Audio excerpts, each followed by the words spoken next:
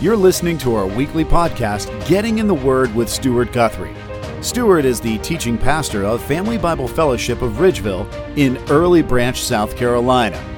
We hope to grow together with you, seeking real knowledge from the truth, the Word of God. Here's Stuart. Again, I've entitled the message, Following Fervently. And following people can be hard, it can be dangerous. But one of the reasons that I believe we sometimes follow others is because the other person we're following knows something we do not know, or at least they should know. I think we can all agree we've followed people sometimes to a dead end. But then there are also other times we've followed people and they've led us in the right direction. I recall a time when I was fishing a tournament down in Louisiana, and we were needing of getting across this big bay of water. Well, if you've never been to Louisiana, there is a lot of debris in the water, a lot of stumps and concrete barriers and rocks. And matter of fact, we actually tore the foot off of our boat the last tournament we were there. And we had to replace that. But there was this bay we needed to get across, and it was full of debris, posts sticking up everywhere, and it was like thousands of them. We're like, there's no way we're going to be able to get over here to over here without hitting something. And you run right across there, you're going to tear off your motor. At worst, you're going to be thrown out of the boat and drowned to death. And so there was this one gentleman who heard us talking about it, and it was music to our ears. He said, well, I've lived here for years. I can get you across that bay. And if you know anything about boats, they have this little unit called a GPS unit. And if you can get over there, it'll make that track, and you can just simply follow it back. And so he did. He took us across. He said, but here's the catch. You cannot come off a plane. You have to stay close, right behind me. And when I go right, you go right. When I go left, you go left. And we did that all the way across the bay. We made it safe and sound. It was scary, but we indeed made it. Swerving in and out of those bars. I mean, you could literally see concrete barriers in the water as you're going. And we trusted this young man, and he got us across the trees and the rocks, and we ended up having a great trip. No one died going across. Listen, following fervently the one who knew the way was the ticket to getting across the bay for us that day. I want to ask you this morning, who is it that you're following? Who is it that you're following? In our passage of Scripture today, we're dealing with the same train of thought. The concept of following fervently. And while we didn't know our way across the sound, the guy we did simply said, follow me, and we did. Who are we following? Are you following a culture? Are you headed in a direction that will lead you to despair? Following the fool that wants to take you with him because he does not want to be alone in his or her foolishness? If you recall, Peter has been tested by the Lord.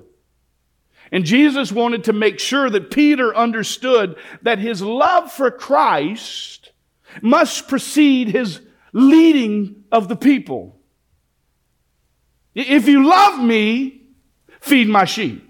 But we must first understand the need and the necessity to love the Lord before we can follow him properly. And for Peter, it was to obey the call of God on his life to lead his people. Peter would have to learn to follow fervently. No matter where it would lead him. No matter where it would land him. And I would suggest that the same goes for you and me today. That we must learn to follow fervently the Lord Jesus Christ. So who is it that you're following today? Now, don't say Jesus if you haven't met with him all week. I couldn't say to that guy in that boat that was driving me across the bay, hey, I'm following you, but I have no idea where he is because I don't see him, and I'm on my own journey trying to navigate.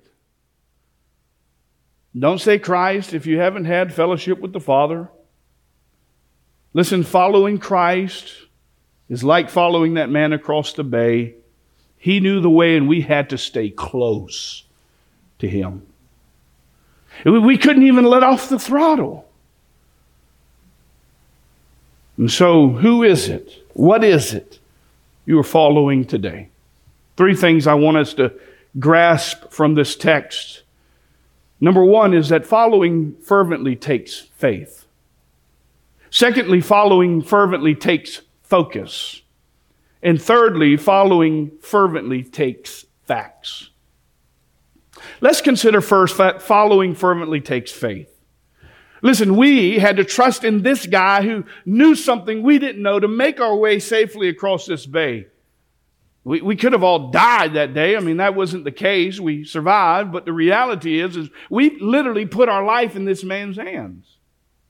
Peter has been speaking with Christ. Jesus has been trying to get him back on track and being about his business.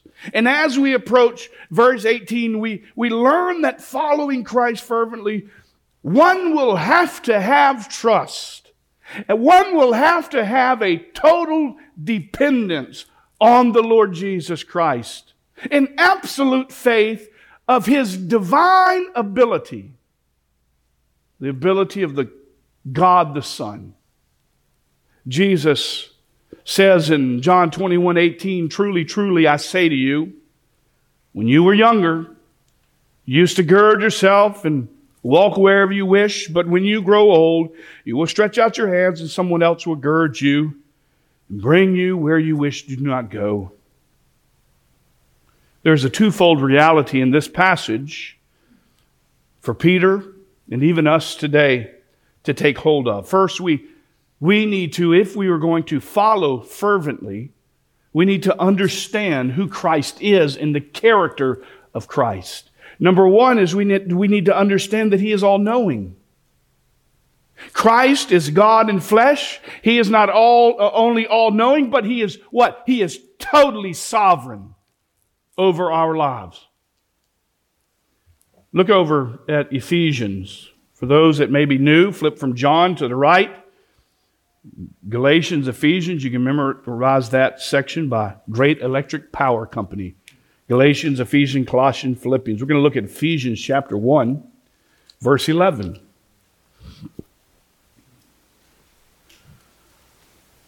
Verse 11 says,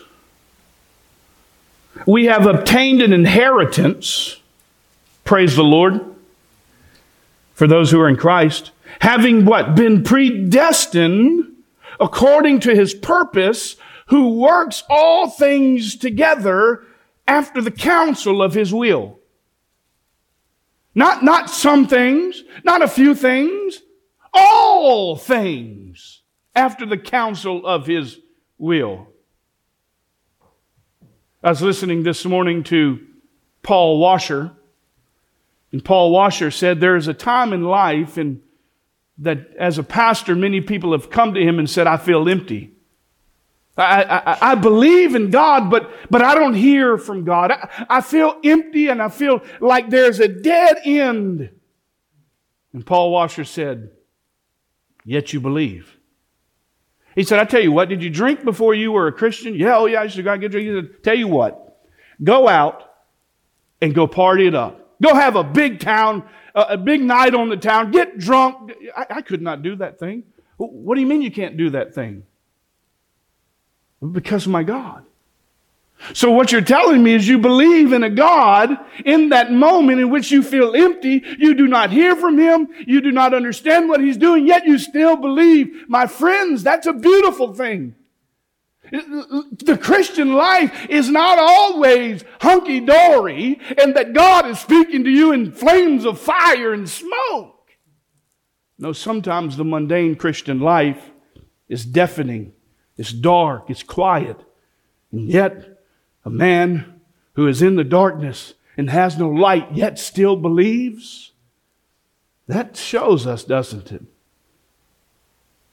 that even in that moment, God can grow us. He's sovereign, my friends. Whatever you bring this morning, He's in total control. Look over in the life of Job. Flip back to the book of Job, go to Psalms and flip back one book. Job chapter 42. When you find it, say amen. Job 42, verse 2. Then Job answered the Lord and said, I know that you can do all things, and that no purpose of yours can be thwarted. Is God in control? Yes, He is. God rules, my friends. There are really three attributes that speak to the character of Christ and prove His ultimate trustworthiness. Because really that's what matters, isn't it? We follow those we trust. Is God trustworthy is the question. Well, three attributes that speak to that. But first we must understand, I believe, who Christ is in His deity. In His deity. That Jesus, we need to understand, is God in flesh.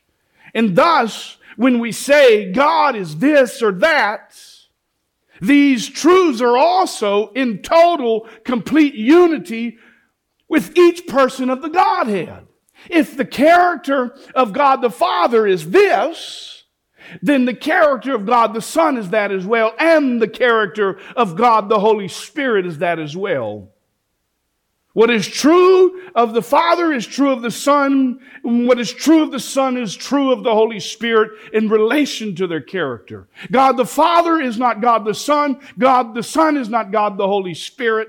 And God the Holy Spirit is not God the Father. There are three distinct persons in the one God. We need to understand that Jesus is trustworthy. Why? Because the Scripture says God is truth. And if God is truth, then the Son is truth.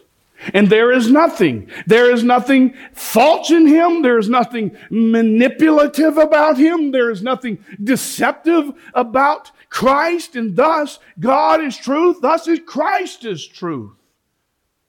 Jesus already said in John 14:6, what? I am the way, the truth, and the life. That no one comes to the Father but through me. Christ is truth, and thus He's trustworthy.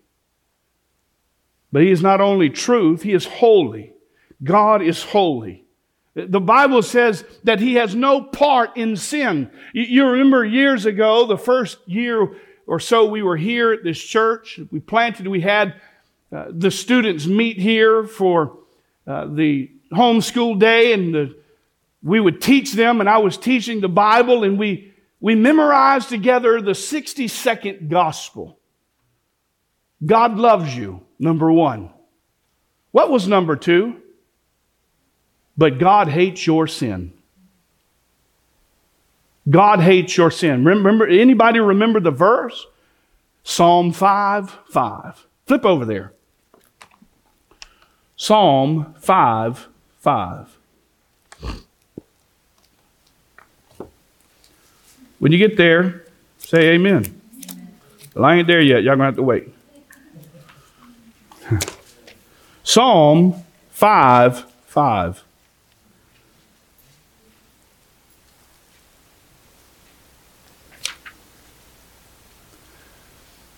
I'll start in verse 4. For you are not a God who takes pleasure in wickedness. No evil dwells in you. That's holiness. There's not one person in this room.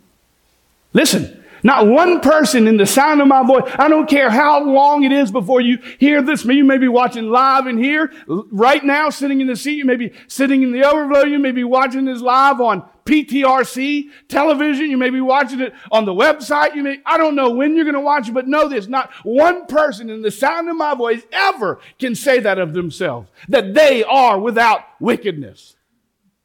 Because given enough time, enough opportunity, we will fall in our sin. Because we're in the flesh. We're in the process of sanctification. We ain't glorified yet. For you are not a God who takes pleasure in wickedness. No evil dwells with you. The boastful shall not stand before your eyes. You hate all who do iniquity. Listen, God is holy. And He has no part in sin. And the holiness of Christ is related to the deity of Christ. Jesus is fully God, and yet He's fully man. The theological terminology that we use is called the hypostatic union of Christ. There's a big fancy word for you. And it's a doozy. How can Christ be fully God and yet fully man? We can't so deify Christ as to remove His humanity, and we can't so humanize Christ so much as to remove His deity. John 8:58 says, Jesus said to them, truly, truly, I say to you, before Abraham was born, I am. What'd they try to do at that? They tried to stone Him. They've done this before. Why? Not because He has done anything wrong other than making Himself out to be God. He says in Revelation 1:8, I am the Alpha and the Omega. Says the what? Lord God. Who's speaking? Ask the Jehovah's Witnesses. What will they say? God. They have to say God. Because they believe there is but one God, which we do too. We believe in monotheism, not polytheism. But if you get into it deep enough, they have to deny that because their Bible says, in the beginning was the Word, and the Word was with God, and the Word was a God. Bad interpretation of the original Greek. No, we don't worship a God. We worship God. God the Father, God the Son, God the Holy Spirit. And here we say this is Jesus talking. How do we know that? Because when we look at Revelation 1:8 and we fast forward just a few verses later in the same chapter, in the same context, what does it say in verse 17 and 18? When I saw Him, John speaking, I felt like a dead man. And He placed His right hand on me, saying, do not be afraid. What did He say? I am the first and the last. That's the Alpha and the Omega. The first letter of the Greek alphabet, and Omega, the last letter of the Greek alphabet. I am the first and I am the last and the living one, and I was dead. I love it. I look at Jehovah's Witness and say, are you telling me God died? No. Christ died. And Christ claimed to have all authority and deity. I was dead, and behold, I am alive forevermore, and I have the keys of death and of Hades. My friends, we have to understand the deity of Christ. Jesus not only shows it in there, but He shows it in the fact that He accepted worship. If He's not God, He certainly accepted worship. That would be heretical. I mean, if you worship me, what would you say? You shouldn't worship me. I'm a mere man. We worship God and God alone. He says in Matthew 2:11, after coming into the house, they saw the child with Mary, His mother. And what'd they do to the baby Jesus, born into Bethlehem? They fell to the ground and worshiped Him. Then, opening their treasures, they presented Him with gifts of gold, frankincense, and myrrh. He also accepted worship on Palm Sunday. In John 12:13, they took branches of palm trees and went out to meet Him and began shouting, Hosanna! Blessed is He who comes in the name of the Lord, even the King of Israel. Listen, Jesus declared that He and the Father are the same divine essence and nature in John 10:30 when He says this simple term, I and the Father are one. The prophet Isaiah called Him what? In Isaiah 9:6, Mighty God, everlasting Father. And just in the last chapter in John 20 that we looked at old doubting Thomas, he places his fingers in the hands and the side of Jesus. And what does he say? My Lord and my God. In the very beginning of John's gospel, his gospel accounts, he claims his deity. In the beginning was the Word, and the Word was with God, and the Word was God, not a God. He was in the beginning with God. We are told that the Word later in that same chapter, what? Became flesh and dwelt among us. To deny His deity is to deny His holiness. And if you're going to deny His holiness, you're going to deny Him altogether. Listen, He is what I can't even remember who wrote it, but he says that Jesus is either liar, lunatic, or Lord. He's either a lying man, he is either a lunatic, or he's indeed God in flesh. That's the only option. He's not a good man if he claims to be God. He's a liar. And if he thinks he's God and he's not God, he's a lunatic. You don't believe me? If I got up here and told you I was God, you'd say, get out of the pulpit, you're crazy. He's either a liar, he's a lunatic, or he's Lord. So yes, Christ is holy. Christ is truth. But the third character that proves His deity, proves He's trustworthy, is the fact that God is immutable. He does not change. He is the same today, yesterday, and always. And we need to understand that Christ is all-knowing. That Christ is God in flesh, that He is not only all-knowing, but He's totally sovereign. He's totally trustworthy. Why is this important for Peter? Why is this important for you and for me? Because, listen, if you are going to follow fervently, you must have faith. And if you're going to have faith, then you have to believe in His absolute trustworthiness. Because you can't follow someone you don't trust. I can't follow someone that I don't trust. Peter is going to understand that following Christ will not be easy. And he will have to trust Him with his very own life. In John 21:18a, the beginning there, truly, truly, I say to you, when you were younger, you used to gird yourself and walk wherever you wished. Peter, you were in control. Gird there means to dress. He dressed himself. And you walked wherever you wanted, Peter. You had control of your life, so you thought. But in John 21:18, the latter part of verse 18b says, but when you grow old, you will stretch out your hands and someone else will gird you and bring you where you do not wish to go. This is divine ability. This is God in flesh, understanding the future of Peter. Someone else, Peter, will make your decisions. Someone else will dress you, maybe not in the clothes you want to wear, and they will walk you and take you where you do not want to go. Listen, Peter, you will die for me.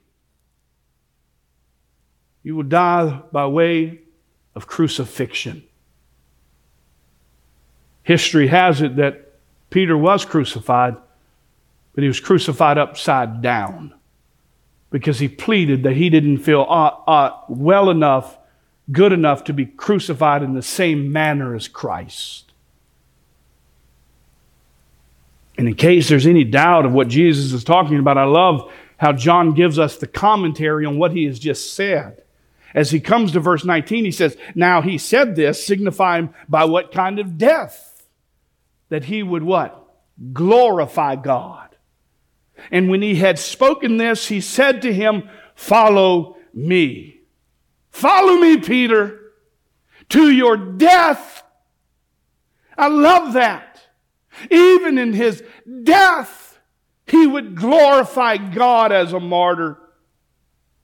Dear friend of mine, just this week lost his dad from cancer.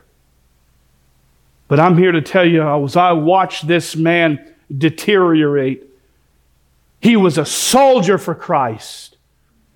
He continued even in his suffering to point his son in the right direction in how to respond against gossip and slander, and to honor Christ by proclaiming the gospel until the day he gave his last breath.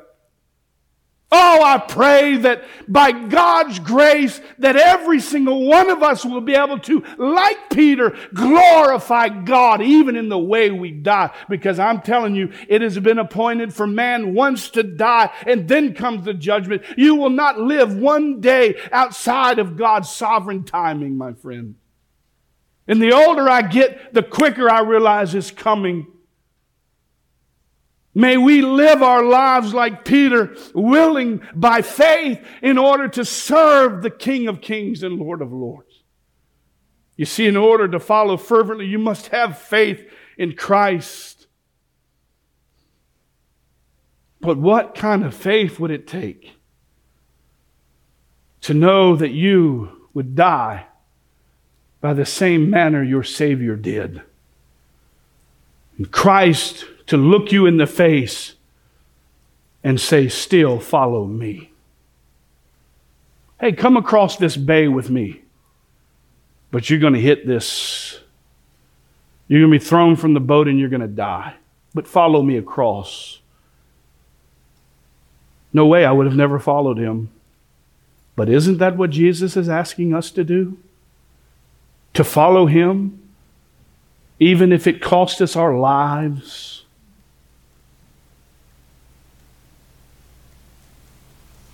You must be willing to give it all up for the sake of Christ. What Jesus meant was, be my disciple, be my apostle, and such as follow me in service, and follow me in your suffering and in your death, by being willing to endure affliction, even the martyrdoms for my sake. It was a renewed call. After he had denied Christ, remember, this was a renewed call to follow in his discipleship, to the duties of the apostolic office. Follow me, and I will make you fishers of men. But it will cost you your life. We live in a day when we can't even sacrifice a Wednesday night to come to church. And if we're going to be honest, some of you, haven't been to church in over a year. I know I'm kind of preaching to the choir because you're here. But let's just be honest. If we're not willing to come to church and make sacrifices for the Lord Jesus Christ, do we think we would be bold enough to give our lives for him, knowing it's coming?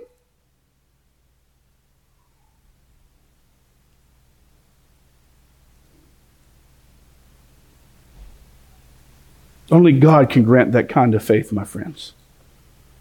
To follow well, it will take faith. It will take sacrifice. It will cost you something. Everyone in the Bible who ever followed Christ, it cost them their life. Take up your cross, what? Daily and follow me. Die to yourself daily and follow after me is what Jesus says.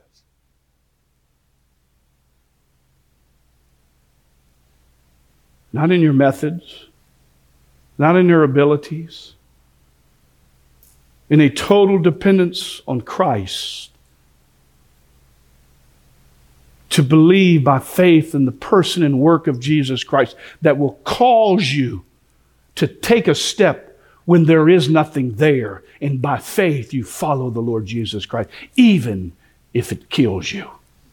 That's the kind of faith that I want. It's not, I haven't arrived yet. We're all on a journey. But by God's grace, by God's mercy, we will follow fervently because we have faith in Christ, because we know who he is. Do you have faith today? Do you trust in the Lord with all of your heart? With all of your, the Hebrew word there is your entire being. With your mind, with your soul, with all of your strength. It will take following fervently because of faith. It will take to die willingly for the glory of God. I'm sorry nobody told you that before you came to Christ. I'm sorry that somebody sold you a bill of lies that your life would be perfect, that you would have no more pain, that you would have no more sufferings, that you would have everything you wanted, that prosperity gospel that's permeating our culture. I'm sorry that you've been fed a bill of lies like Andy Stanley. I know many of you know him, but do you know him? Do you know what he's teaching? He's a liar because he doesn't teach the Scriptures. He won't even say that God said. No, Peter said. No, the Word of God says. Peter said what was God had breathed out to Peter through the power of the Spirit. No, when you follow Christ, my friends, it will cost you everything. It will cost you your life. It will cost you your marriage. It will cost you a relationship with your children. You don't think so? Just ask those who have gone through a divorce because they came to Christ and their family left them because they didn't want anything to do with their religion. Go ask somebody who has pulled out from a cult and they lost everybody they knew. It costs you everything. If you're loved by the world, you're not on the right track. Because the gospel is foolishness to those that are perishing. It's going to take faith. But I would like for you to consider also that following fervently will take focus. You can't follow Christ well while worrying about everybody else. Now, as a pastor and as pastors, we have responsibility to shepherd folks, to encourage, to challenge, to build up. But you know what I've had to learn? Because when I look across the church and the place isn't packed. I mean like standing room only. It gives me indigestion at night. And I've had to learn that Stuart has to worry about Stuart's walk. Stuart has to be concerned with Stuart's walk with Christ. Stuart can't be worried about who hasn't been to church for the last year. Stuart can't be worried about who doesn't pay their tithes. Stuart can't be worried about who doesn't read their Bible on a regular basis. Who doesn't pray, who doesn't witness for Christ.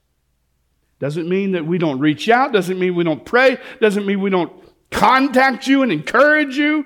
But at the end of the day, that's between you and God. And I can't fill the seats. I could dress up like a clown and do a little circus. We'd probably be packed out. We'd suspend from the ceiling and have Tony up on the drums up there and, Jerry up there with the dobro suspended from the ceiling. Look at Jerry. High and lifted up. People would come. I could say, you know what? It's okay living your lifestyle. God loves you the way you are. Oh, really? That's not what I just read in Psalm 5:5. So either you're a liar or I'm dumb. But if I didn't teach on sin, we'd be okay. The people would come. But that's not our job, is it? We have to focus on what it is God has called you to do and me to do. Because if I focus totally on you, I'll go and forget about my own progressive sanctification, by which God has to grow me in my life like He does in yours. He has to correct my own sin, by which I have, by the way. I'm not perfect. I'm sorry if you've been somewhere under somebody who's perfect. I ain't perfect. I ain't the man who I used to be, but I ain't the man who God is finished with yet. That'll happen at glorification. That's what Peter's doing. Peter's being sanctified. You have to be sanctified. You have to grow in sanctification, becoming more like Christ, by which Hebrews 12:14 says, pursue peace with all men and the sanctification without which no one will see the Lord. Does it get any clearer than that? If you were born in Christ here, and you fast forward to here, and there is no change, I ain't God.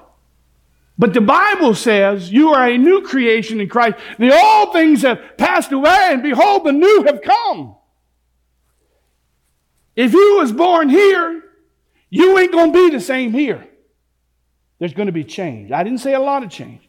I ain't the judge on how much change is happening. But I can tell you, if I personally said, I had an encounter with God and God saved me, and I'm here 20 years later and ain't nothing changed, I'm going to go back and go, I need to be saved again because God ain't done nothing in me. Progressive sanctification, continually growing in Christ, must be our desire individually. And I have to focus on what it is that God is doing in my life. This is what Peter's doing.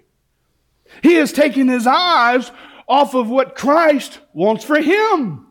Because why? He's worried about somebody else. He's worried about somebody else. Verse 20. Peter, turning around, saw the disciple whom Jesus loved following them. Evidently, Jesus and Peter are walking and talking. You can't follow somebody if they ain't moving. And Peter turns around and looks behind him, and he sees old John, the one whom had leaned back on his bosom at supper and said, Lord, who is it going to betray you? See, in that moment, the very John is doing the same thing Peter's doing here. He's worried about somebody else rather than himself. And so, verse 21, Peter, seeing him, said to Jesus, Lord, what about him? What about John? Yes, I understand that I will die. Yes, I understand I'll be carried away where I do not desire to go, that someone else would dress me, and I will stretch out my hands. But what about John? Peter's cost of discipleship will be high. But what about him, Lord?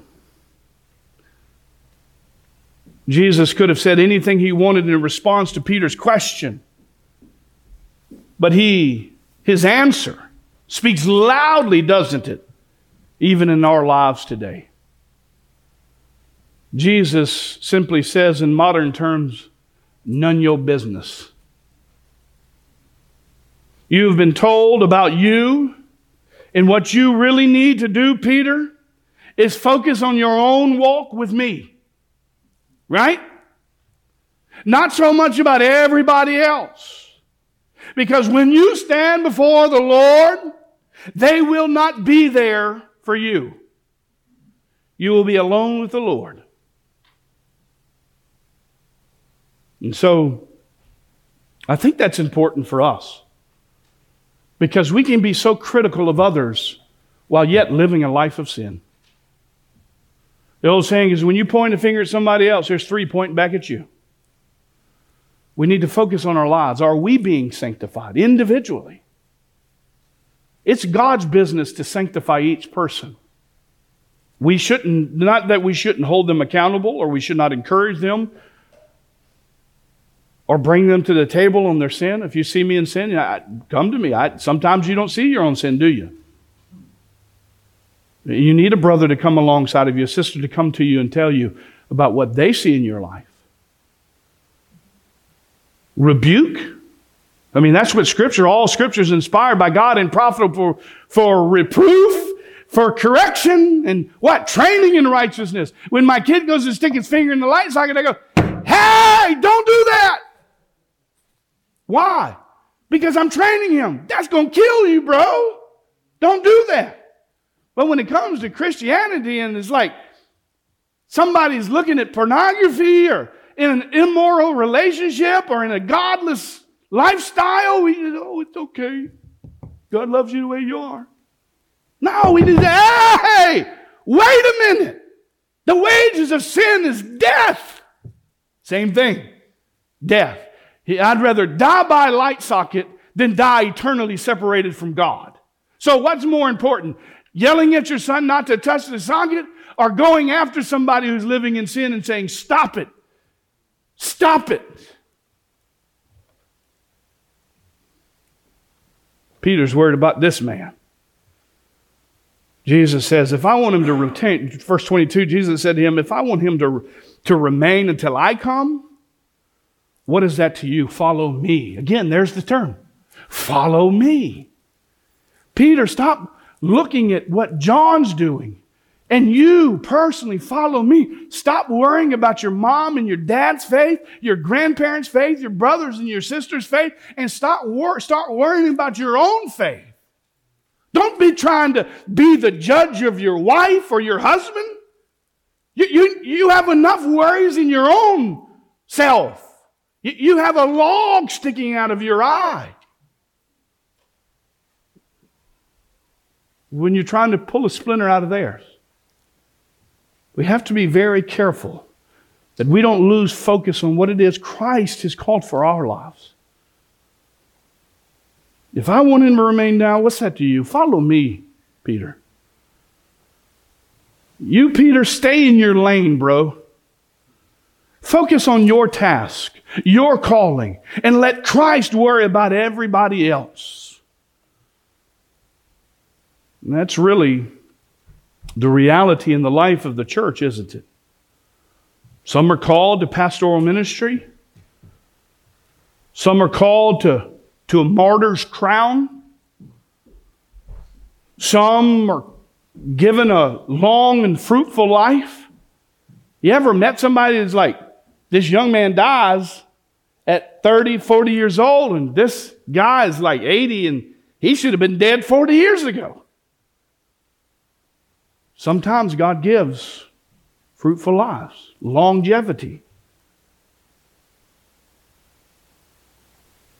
While others are called to be faithful in serving, some to give to the glory of God. Whatever it is He's called you to, it's all for the glory of God. And we must focus on what the Lord has for us, not what He has for John, Peter, lest we become dissatisfied. I mean, think about that. What if Jesus would have said, oh, He's not going to die crucifixion. Matter of fact, He's going to die a peaceful life. Oh, gee, thanks. I get to die by way of crucifixion. He just gets to have a happy life. You see how that breeds dissatisfaction? But when you are focused on you and accomplishing what God has called you to, then you can be satisfied in that. If it's cleaning a toilet, clean it to the glory of God.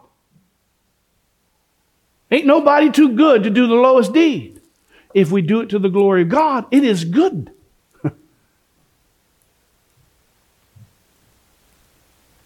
Peter, you must follow me. Stuart, you must follow me. You fill in the blank with your name.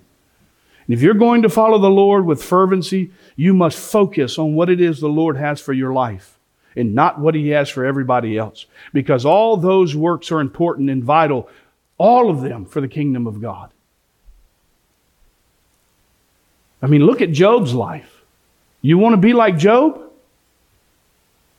We should want to be like Job, right? Because God thought enough of Job to be a faithful servant. Oh, test him. He's good. It's okay. He's going to trust in me. Could God say that about us? We must worry about us because all the works that God has called you to are vital for the kingdom agenda. Now, there was a gossip that started and spread after Jesus stated that. But it was totally out of the realm of reality. It was made up. Sometimes in life, people make fabricated statements and situations that are not real, or they misunderstood somebody, and therefore they just show their foolishness by spewing out of their mouth what they don't understand. And that's what we see happening here is a bunch of people are gossiping. They're spewing out a bunch of stuff. They don't have a clue what Jesus was talking about. And so he says in verse 23 to kind of reference that, he says, therefore this saying went out among the brethren that the disciple would not die, that disciple would not die. Yet Jesus did not say to him that he would not die, but only if I wanted him to remain now until I come. What is that to you? Now, again, there has to be a divine element to that. As if Jesus was in control of not only Peter's destiny, but John's. We need to focus on the faith that we have in Christ. They're clearing up all the gossip. That this wasn't what Jesus meant. He simply wanted and cared for Peter. Focus on what you have been called to do for the glory of God, Peter. So, we likewise should consider our purpose and focus every day to be about the work for which we have been blessed and the privilege of doing for the Lord's sake. So, we need to follow fervently. It takes faith. We need to understand following fervently takes focus. But lastly, following fervently takes facts. You need to know the truth. Jesus is indeed the truth, and the testimony that we have received from John is reliable. John said in verse 24, this is the disciple whom is testifying to these things and wrote these things, and we know that his testimony is true. The disciple who is testifying to this, I believe, is John. Although nowhere in the book of John is it specified that this is John, the apostle. It just simply says the disciple whom Jesus loved.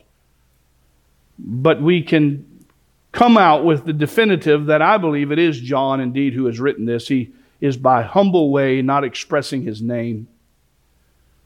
And he's already said in John 20:31, the thesis statement of John, but these things I have written to you so that you may believe that Jesus is the Christ, the Son of God, and that believing you may have life in his name. That's the whole purpose of the book of John. Really and truly is interesting. A lot of debate on this last chapter of John, chapter 21. Critics say this was an addition. Because if you really read John 20, it seems to be the perfect conclusion to the book, which is his whole purpose statement. And then you throw in chapter 21 there, and it seems to be confusing. But in reality, we know that's not the case. It's authoritative, every word of God. But there's always critics. And so he gives us that testimony. He gives us that thesis statement in verse 31. The testimony is true, and the witnesses who stand behind this gospel is indeed, I believe, John. And if we're going to follow, it would be wise to follow that which is truth. The facts. You need the facts. That's why it's important you study the Word of God, because every word is true. All Scripture is inspired by God. It's true, and it's profitable. And the we involved here is the writer and his colleagues who knew him and encouraged him and may have even contributed to his works as he wrote on their behalf. The testimony is true. The facts, and we are called to follow them fervently. John has certainly given many facts throughout his book, hasn't he? It's been a journey through John. And while we don't know all that he did, because this text says here that there were many things that he did that if they were written, the whole world can contain them. But if you remember, he said there in John 20, 30, and 31, therefore many other signs also Jesus performed in the presence of the disciples, which are not what written in this book. So we have what's written, but there are many things Jesus did that was not written. And then we come to the latter part of the Gospel of John, the epilogue, and we're reminded of that very same thing in verse 25. And there are also many other things which Jesus did, which if they were written in detail, I suppose that even not the world itself would contain the books that would have been written. That was a lot that was not said in this book that we have, in the Gospel of John. So much that the world itself could contain the books had they all been written. And while there was a lot that we do not have an account for, I think what is important here is that we need to know this. You have been given many facts, my friends, from the Apostle John. What has been revealed, and for those we must respond to.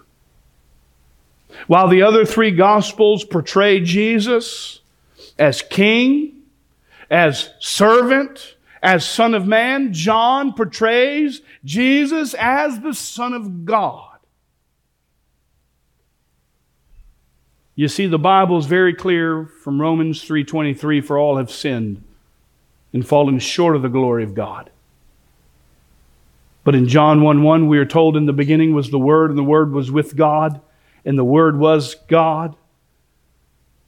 And in verse 14, the Word became flesh and dwelt among us. God saw the problem before it ever existed.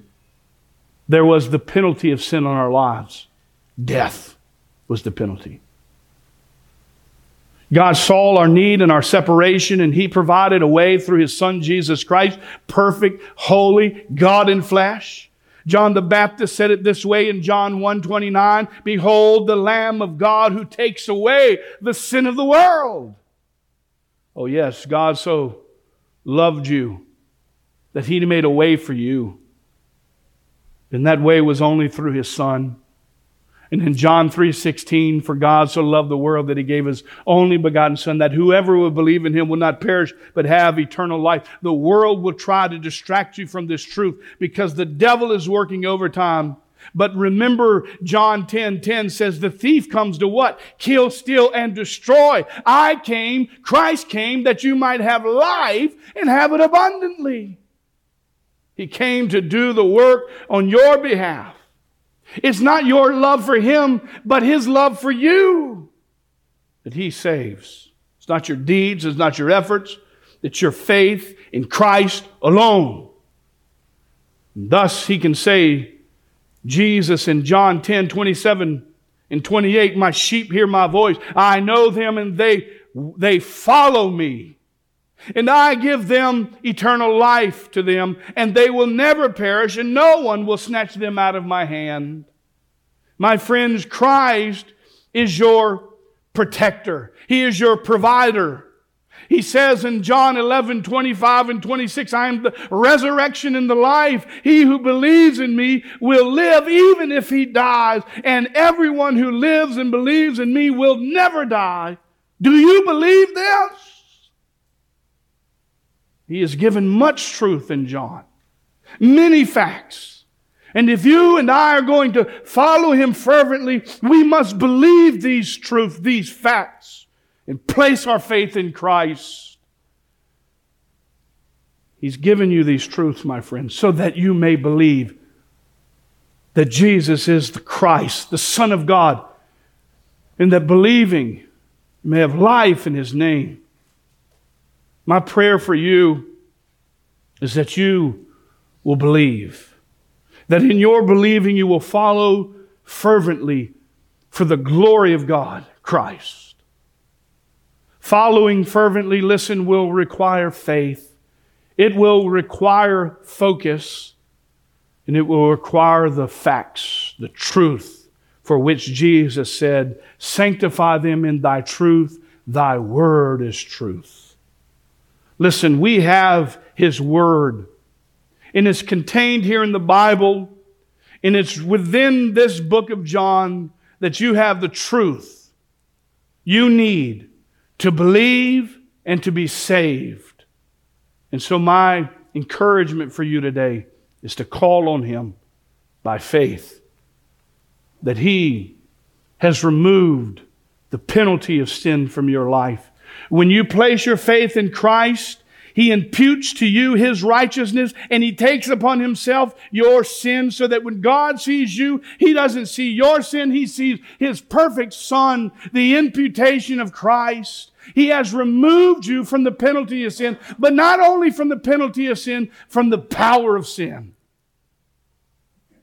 There is no temptation that has overtaken you, but that which is common to man. And God has provided a way of escape. It's no longer I who live, but Christ who lives in me.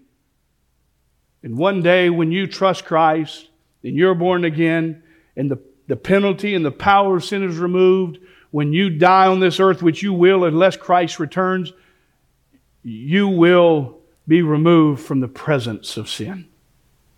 And that only takes place in heaven, and the only way to heaven is through Christ. Let us pray. This has been Getting in the Word with Pastor Stuart Guthrie. Thank you for listening to our weekly podcast, and be sure to visit us online at FamilyBibleFellowship.org. And come see us in person on Sundays at 11 a.m.